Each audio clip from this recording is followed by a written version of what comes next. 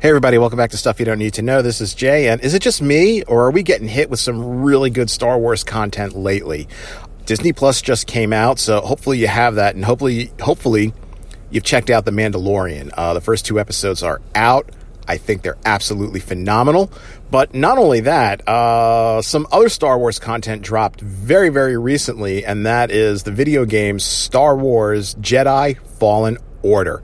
And that's what I'm going to be talking about today.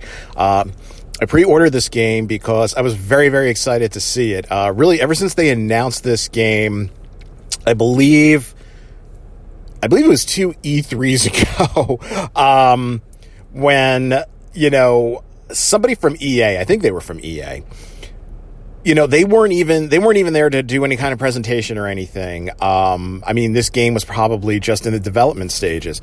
And, whoever this person was, an executive or whoever it was, just happened to be sitting in, listening to a panel for something else, just something totally unrelated. And a reporter came over and pretty much just was like, hey, what's the deal? You guys are making a Star Wars game or something? And, he kind of sort of announced this game, Jedi Fallen Order. They had nothing to present about it or anything, but I was very, very intrigued about it. And as more information started coming out and trailers, demo gameplay, this past E3, I think they had a really big release on it. They showed the first 10 minutes of gameplay. I was hooked. This is an excellent, excellent game. I picked it up, like I said, I pre-ordered it. I picked it up on the 15th when it came out, and I really have not stopped playing it ever since. Really, whenever I have any free time, which was really not a lot, I have been playing it. So I've gotten kind of far in it. And here's the thing. I'm going to try to keep the spoilers to a minimum, because there's a great story here. There's a great story in this game, and I really, really don't want to ruin it at all. Nobody ruined it for me.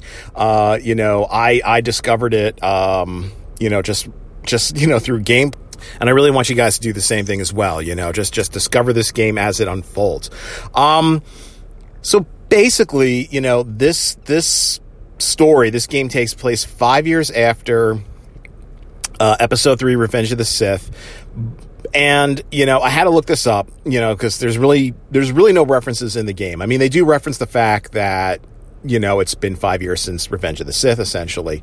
But this story actually takes place before Solo, before Rebels, and before Rogue One, and of course, before Episode 4, A New Hope.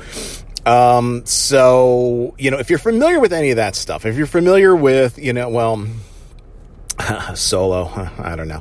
But, if you're familiar with Rebels, this story takes place before Rebels. And it's kind of interesting that I bring that up because, like I said, it's been 5 years, essentially 5 years since Order 66.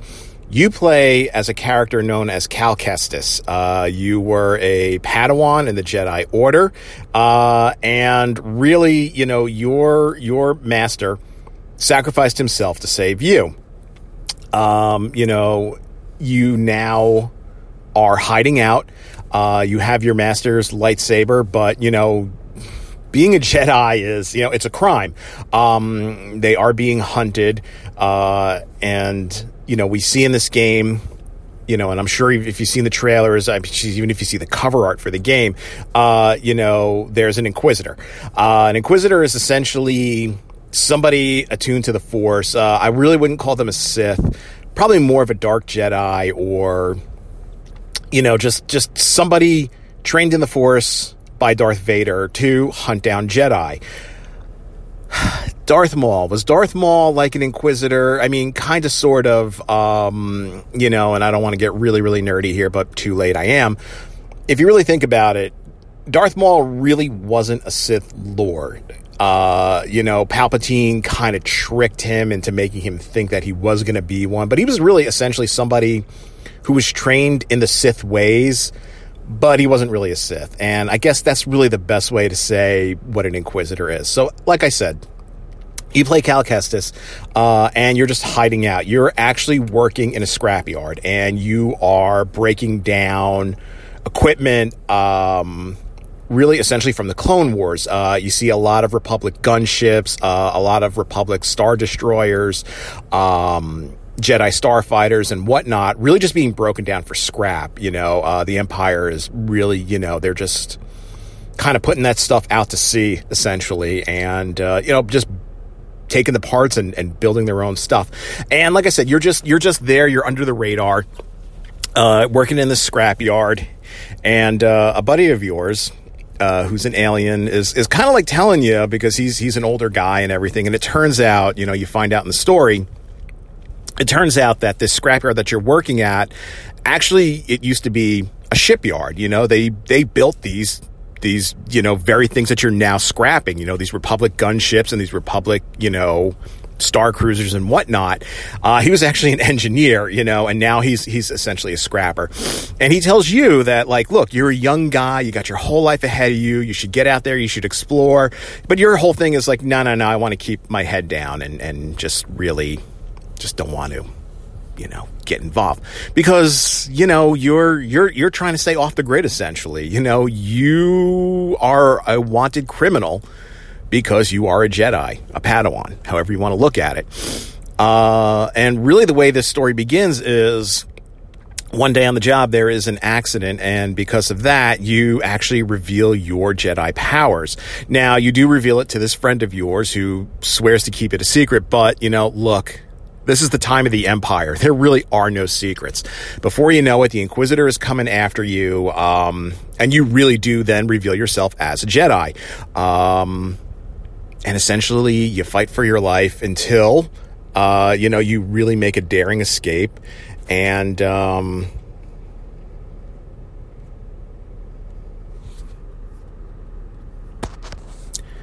sorry about that.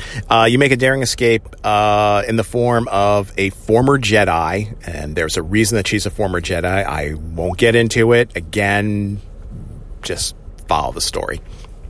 And this captain of the starship called the Mantis. And really what goes on from here is, this former Jedi tells you that, look, the time for hiding is over. We got to take it to the Empire. And she pretty much tasks you with a mission that, somewhere there's, on this remote planet that even the Empire doesn't know about. There is an ancient Jedi temple, and there's holocron or secrets or things locked away in it. And it can be very, very useful. There's really no talk of rebellion here. Like I said, this story takes place before Solo, before Rebels, before Rogue One. It takes place before all of that. So there's really no rebellion right now, or it's very much in its infancy stages. But this is essentially what she's saying is like, look, we got to fight the Empire, and, you're a Jedi. This is kind of what you have to do. And I'm really going to leave it there with the story for now, because like I said, you really got to discover, what, and that's really essentially what this game is going to be, is you have to unlock these secrets hidden within this Jedi temple, and it's going to take you all across the galaxy. You're going to visit some planets that right now I'm on Kashyyyk, home of the Wookiees. You're going to visit a lot of planets that you do not know. But here's the big thing. You're going to have a lot of fun. Now, the gameplay. I would say that unlike some other games in the past, some like other Star Wars games in the past, and I'm going to think of Force Unleashed and Force Unleashed 2. On the surface, this might look like one of those games, Force Unleashed 2. Big difference, though, is, those two games were really more hack and slash. Even when you fought the bosses, they were kind of hack and slash. It's sort of like, okay, figure it out. Block here, flip here. The lightsaber combat in here is very, very different. Yeah, there are some low-level stormtrooper grunts that you can pretty much hack your way through, but they're few and far between. As you start to go through and encounter different enemies, you have a droid with you, BD-1. BD-1 essentially kind of looks like a miniature version of Wally, but instead of tank treads, he actually has little mechanical feet. What's really cool about BD-1 is, first of all, for most of the game, he kind of sits on your shoulder. And then when you need him to unlock things, to overload some circuits, to scan some things, he'll kind of come down and do that. And that's what he does, is as you encounter new enemies, BD1 will scan them after you've defeated them. And then you kind of get like a little tactical readout on them. You're like, oh, instead of just hacking away, I should have done this instead. Lightsaber combat is very, very interesting. Like I said, if you think you're going to be a button masher and you're going to hack and slash your way through this game, you're not going to last very long, even on the very, very easy mode. Every enemy is different, and you really have to sort of learn how to fight them. There's a lot of parrying. There's a lot of avoiding, rolling away. As you gain force abilities, there's more force abilities that you could use. There's more lightsaber attacks that you could use. But again, if you think you're just going to hack and slash your way through this game, you're not going to last very long. You have to be very, very patient with the lightsaber combat. As for the rest of the game, I would kind of say that this game is a mix of Tomb Raider in terms of, solving the puzzles in order to advance through different maps and different areas, and Dark Souls, if you're familiar with Dark Souls at all. The reason I say Dark Souls is, as you're going through this game and, like I said, you're going to be exploring planets. So in a way, it's kind of an open world, but it's also very linear. I mean, there's a goal that you have to get to. Depending upon what Jedi powers you have unlocked, you'll find different ways to get through it. But essentially, it is pretty linear. I mean, you can't really go too far off the map and explore things. I mean, it's semi-open world, I guess is the best way to put it. But the reason I bring up Dark Souls is as you're going through the game, you'll come to different areas which are called meditation points. And if you play Dark Souls, these are like the campfires.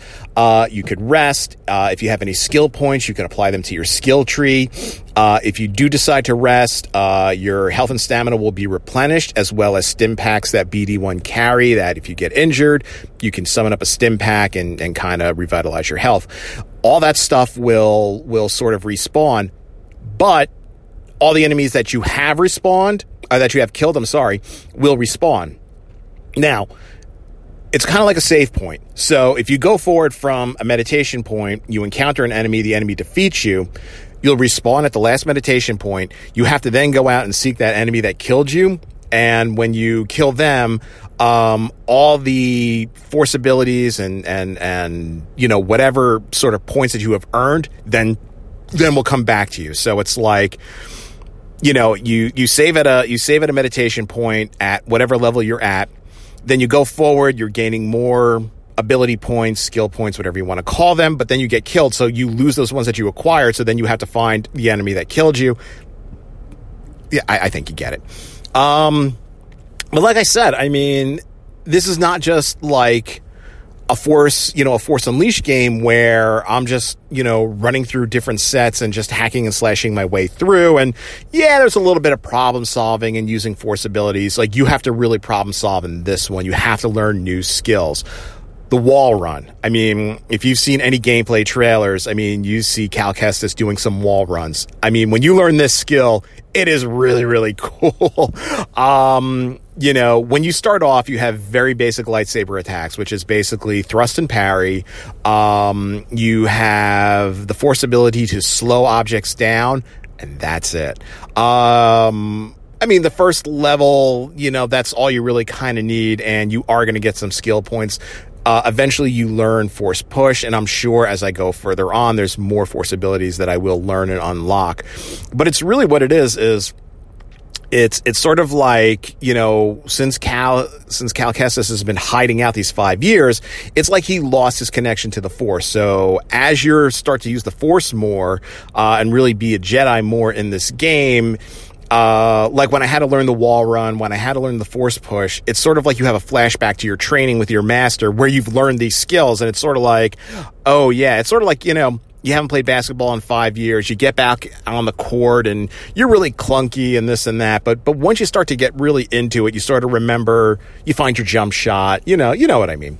I mean, that's kind of like what this game is like here. Some other interesting things that I like is customization. Since I pre-ordered it, I did get a little bit of premium content. Nothing really much. I got an additional outfit for Cal. I got an additional skin for BD1, an additional skin for the Mantis, and I got an additional lightsaber color, which I think is only premium content. You can't unlock it in the game, and that's orange. So I have an orange blade right now. You would start off, normally you could choose either blue or green, but I have orange. And as you go through, you will find different skins.